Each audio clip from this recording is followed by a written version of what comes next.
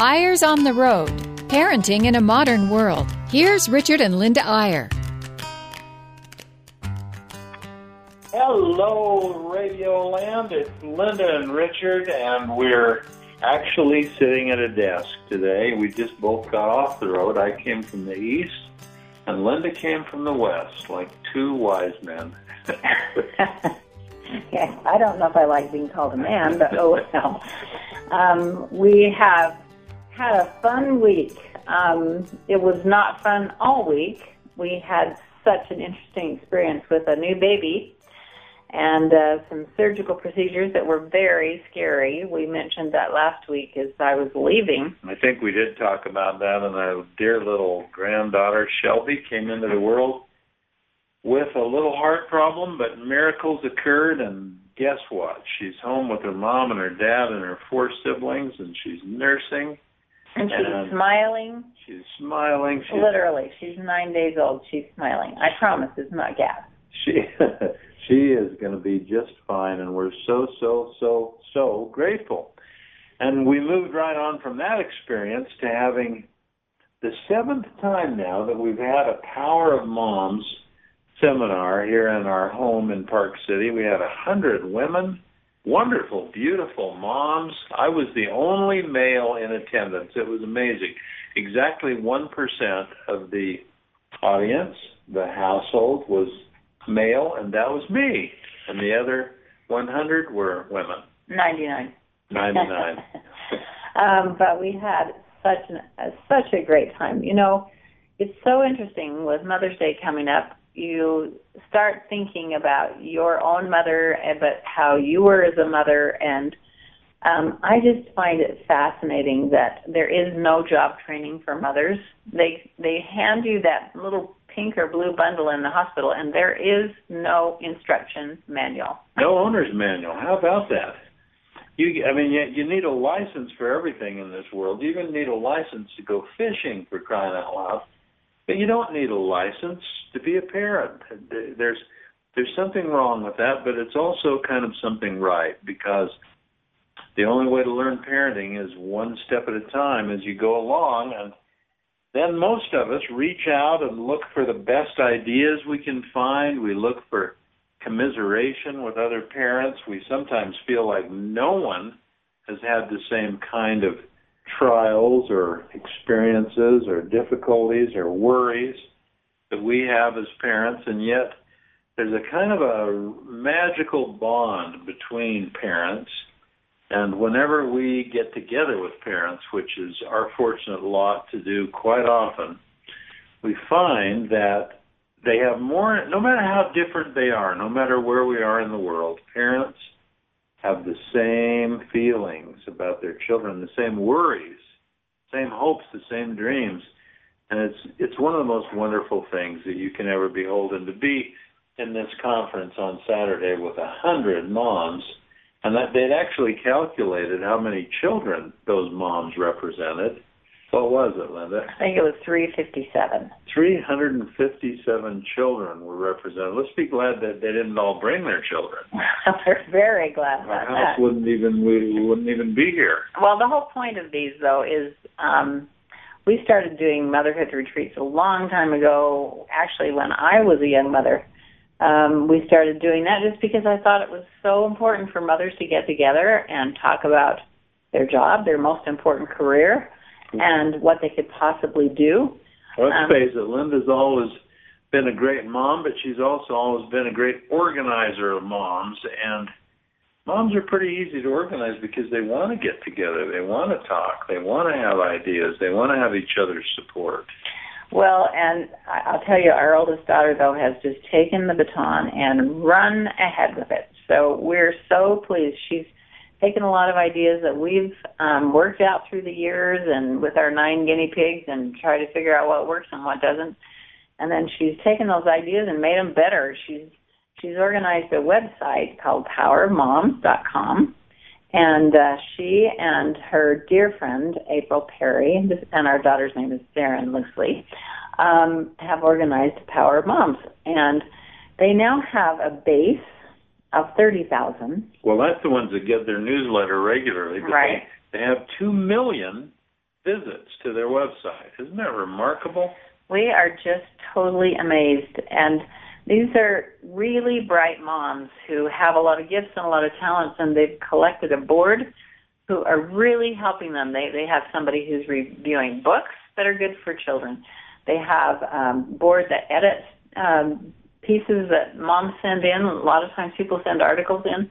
They have 40,000 people listening to their podcast every week. In fact, if you go to powerofmoms.com, you will, number one, you'll be able to read numerous articles written by members of Power of Moms, short little vignettes about parenting, about experiences, about things that have worked, about trials that have been endured, and so on. And then you have these podcasts, which they were telling us the other day they have listeners now, regular listeners in China and in Iran. In Pakistan. It's just amazing, all over the world. And mothers are just resonating with their message.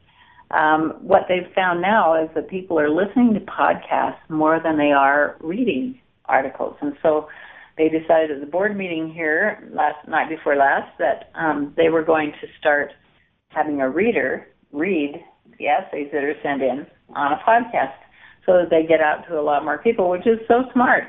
They have 300 ambassadors who really help them. They just released a book called Motherhood Realized about a month ago, and it went to number 1 on Amazon in mothering, number 1 in parenting, number 4 in something else. Anyway, it just did very, very well. Because, does it sound to you like we're proud of our eldest daughter? And we don't want to make this an advertisement. We do want to say that motherhood is the most important thing that a woman can do, as far as I'm concerned. And I'm sorry, I'm sure some of you may not be mothers that are listening and so on. I don't mean to sound prejudiced, but you are giving the talk in church next Sunday on Mother's Day about mothers. Do you want to give us a How did you know that? That's right. I told you. I was going to make it a surprise, but I let it slip out.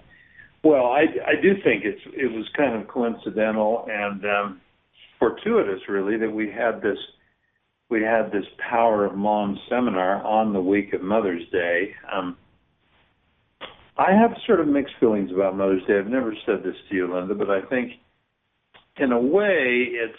because they don't make such a big deal. No, exactly not that. It's because every day really should be Mother's Day. I mean, it's almost like, it's a little patronizing to say, well, we're going to have one day when we celebrate motherhood and honor mothers, when in fact mothers deserve to be honored every single day, because they really do have the greatest job in the world. I like the C.S. Lewis quote that goes like this: motherhood is the ultimate career. All other careers exist for one purpose, and that is to support the ultimate career.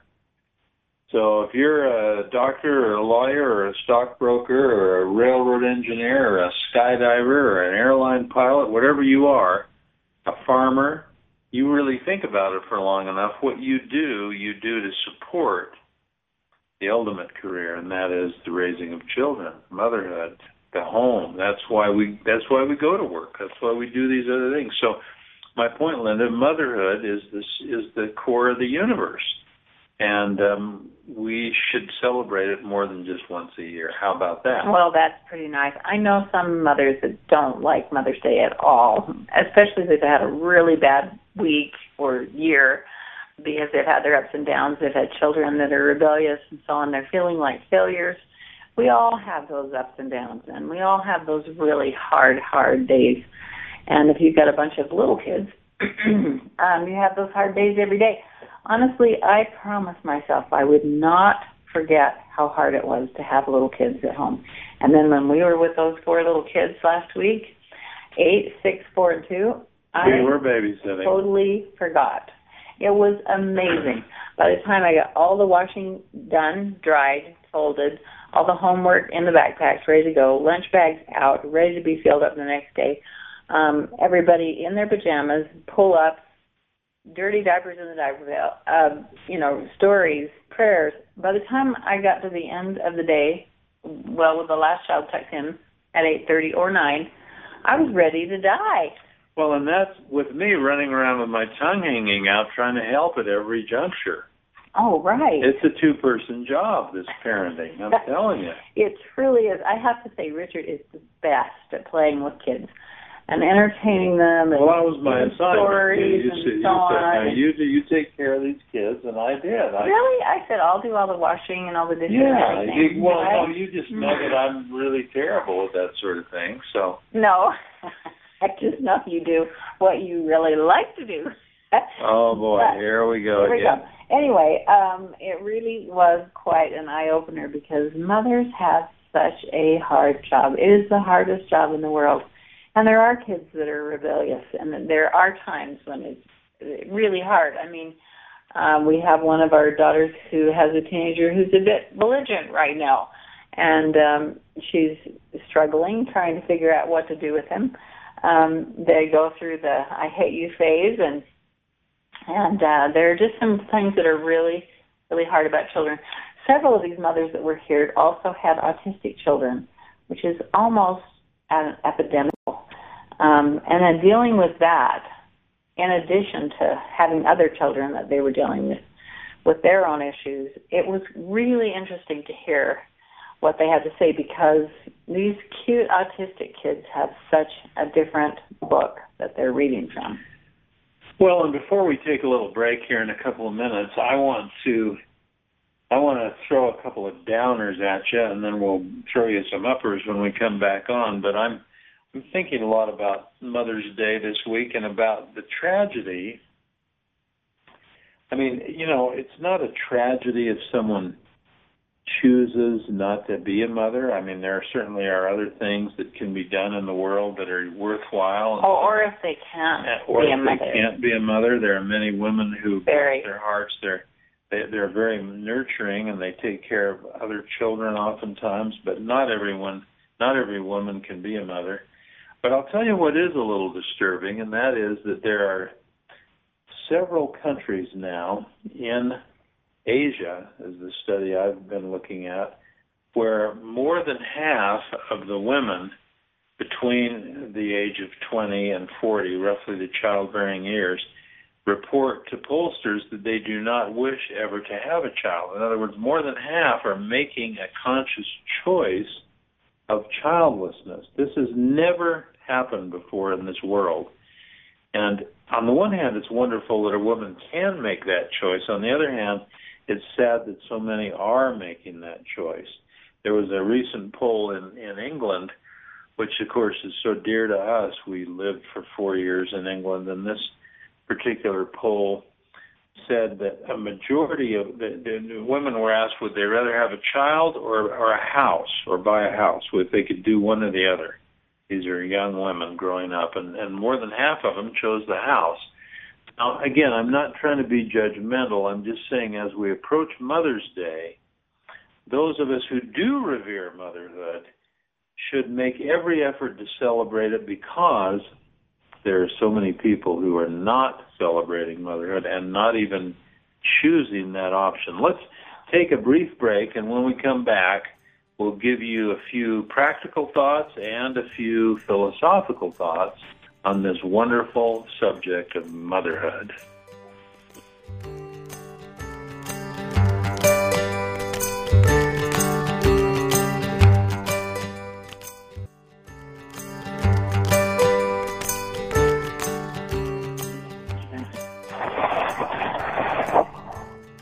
I do want to say one little quick thing before Linda shares some thoughts on Mother's Day and motherhood. We wrote our column this upcoming week in the Deseret News on gender, why gender matters. And one of the things that was on our minds was this business of women who, in larger numbers than ever before, are making the choice not to become mothers. They have various reasons, but part of the problem is, I don't know how to even explain it other than to tell you an experience that our youngest daughter is currently having. She's a graduate of Wellesley College, a wonderful liberal arts university that we love outside of Boston. And she gets a newsletter, and the last issue apparently talked about the curse of gender and how gender is the thing that holds women down. And wouldn't it be nice if we lived in a world where every child could choose his own gender and decide when he was a little child whether to be a man or a woman, and not worry so much about physical characteristics, but just make a choice and be who you want to be. And if we could just cast off this horrible thing called gender. Well, of course, we take a little different view, and it's a little like the French phrase, vive la différence, and the fact that gender is what makes the world go round, and letting a woman be a woman and a man be a man is the goal we should all have. And I think, I'm a great advocate and supporter of feminism, but I like feminism when it defines itself as the celebration of womanhood and the insistence that women should have equal pay and should have equality in every way, but not when it begins to define equality as sameness, and not when feminism demands that women do everything that men do exactly like men do it in order to be equal. Sameness and equality are not synonyms. That's the thing I think we need to learn, and I think we'd all be better off if we learned that as a society. There's my little soapbox for the day, Linda. Okay, well, I'll get on one, too. On Mother's Day, I always think not so much about me being a mother just because our children are all gone now, but about my own mother and my grandmothers. There's so many amazing things that my grandmothers have done that I don't know if I could do. They've given me strength because I know their stories. And I keep thinking, if they can do that, I can do this. I have a grandmother who she had 6 children in Denmark, lost their oldest daughter. Before they left, they joined the Mormon Church and decided to immigrate to America. So they buried their oldest daughter there, and then coming across the ocean, 4 children contracted measles and were put into the ocean. 3, actually, were buried in the ocean, and then a 4th one died just as they saw New York, and they carried him to land and buried him somewhere, and we have no idea where. So she was left with 1 child, walked across the plains, 1,000 miles pregnant with her next child, and just had the most amazing life. Gave birth to a little child in Bloomington, Idaho, with the covered wagon the tarp, what's that called on top of a covered wagon? Canvas. The canvas, as the door, as she gave birth to this little one-room, dirt-floored cabin in the middle of the winter in Bear Lake, which is not a happy place in the winter. I know that because I lived there for 18 years. Anyway, it really is such an inspiration to me to know what these women went through. I think it's so important to know that, not only know it, but to tell our children and our grandchildren those stories about these magnificent mothers. One of our favorite articles, at least one of mine, I think you really like it too, is by Bruce Feiler in the New York Times. It's called Stories That Bind Us, and we'll send this to the radio station so that you can, the link to it so that you can look it up, because it's really quite an amazing article about how important it is for children to know about the stories of their ancestors, of their parents and their grandparents, but also those who gave up a lot for them and who survived hard times. Kids think, I have that same blood in my veins. If they can do this, I can do this. It's really a wonderful thing. Well, I don't want to sound patronizing to the women who are listening today, but I really do.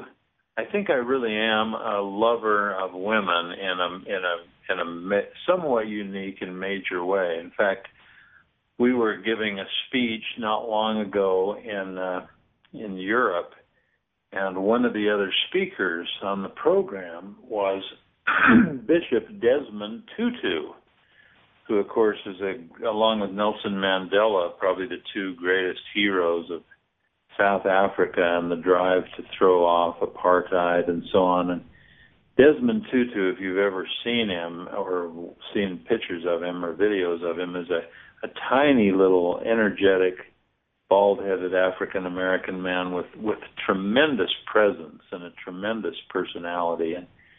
And he never uses a script. In fact, it worries some people that they never know what he's going to say when he's in front of an audience. And this particular day, he got going on women.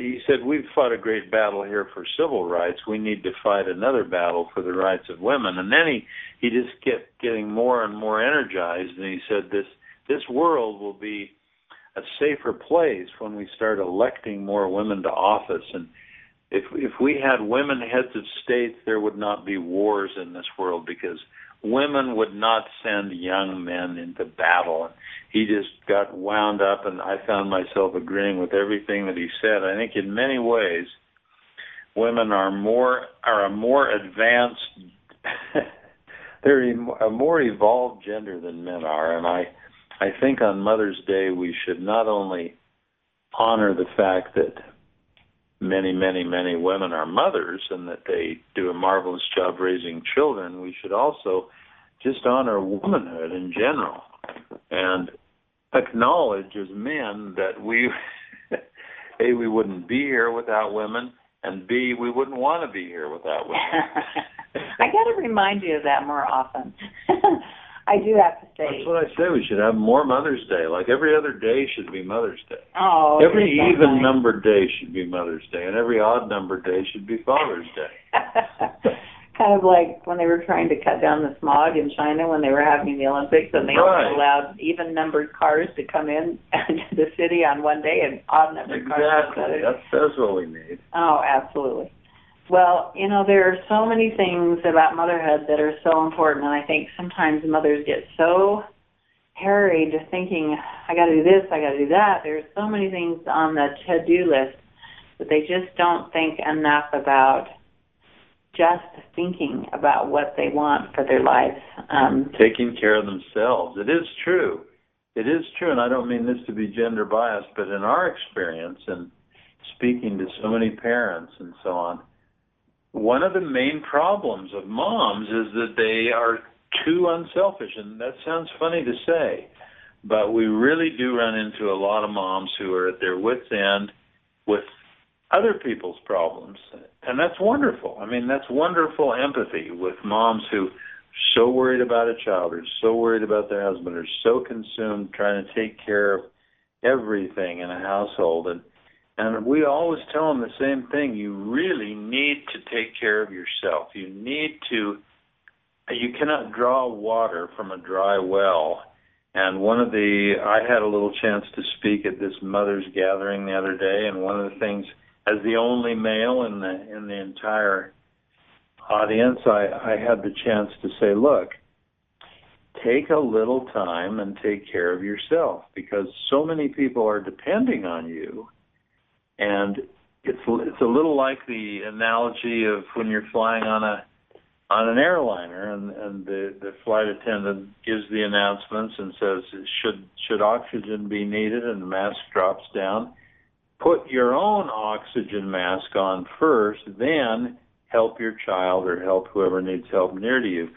And women need to follow that advice. We need to, you included, Linda. Well, I was just going to say, whenever I speak to a group of mothers, I suggest that they take a day away, just go a whole day away. And the reason I could do that is because I do have a good husband who had kind of a flexible lifestyle when we were growing up. When we're writers, we can be pretty flexible, not for the first 10 years, but after that.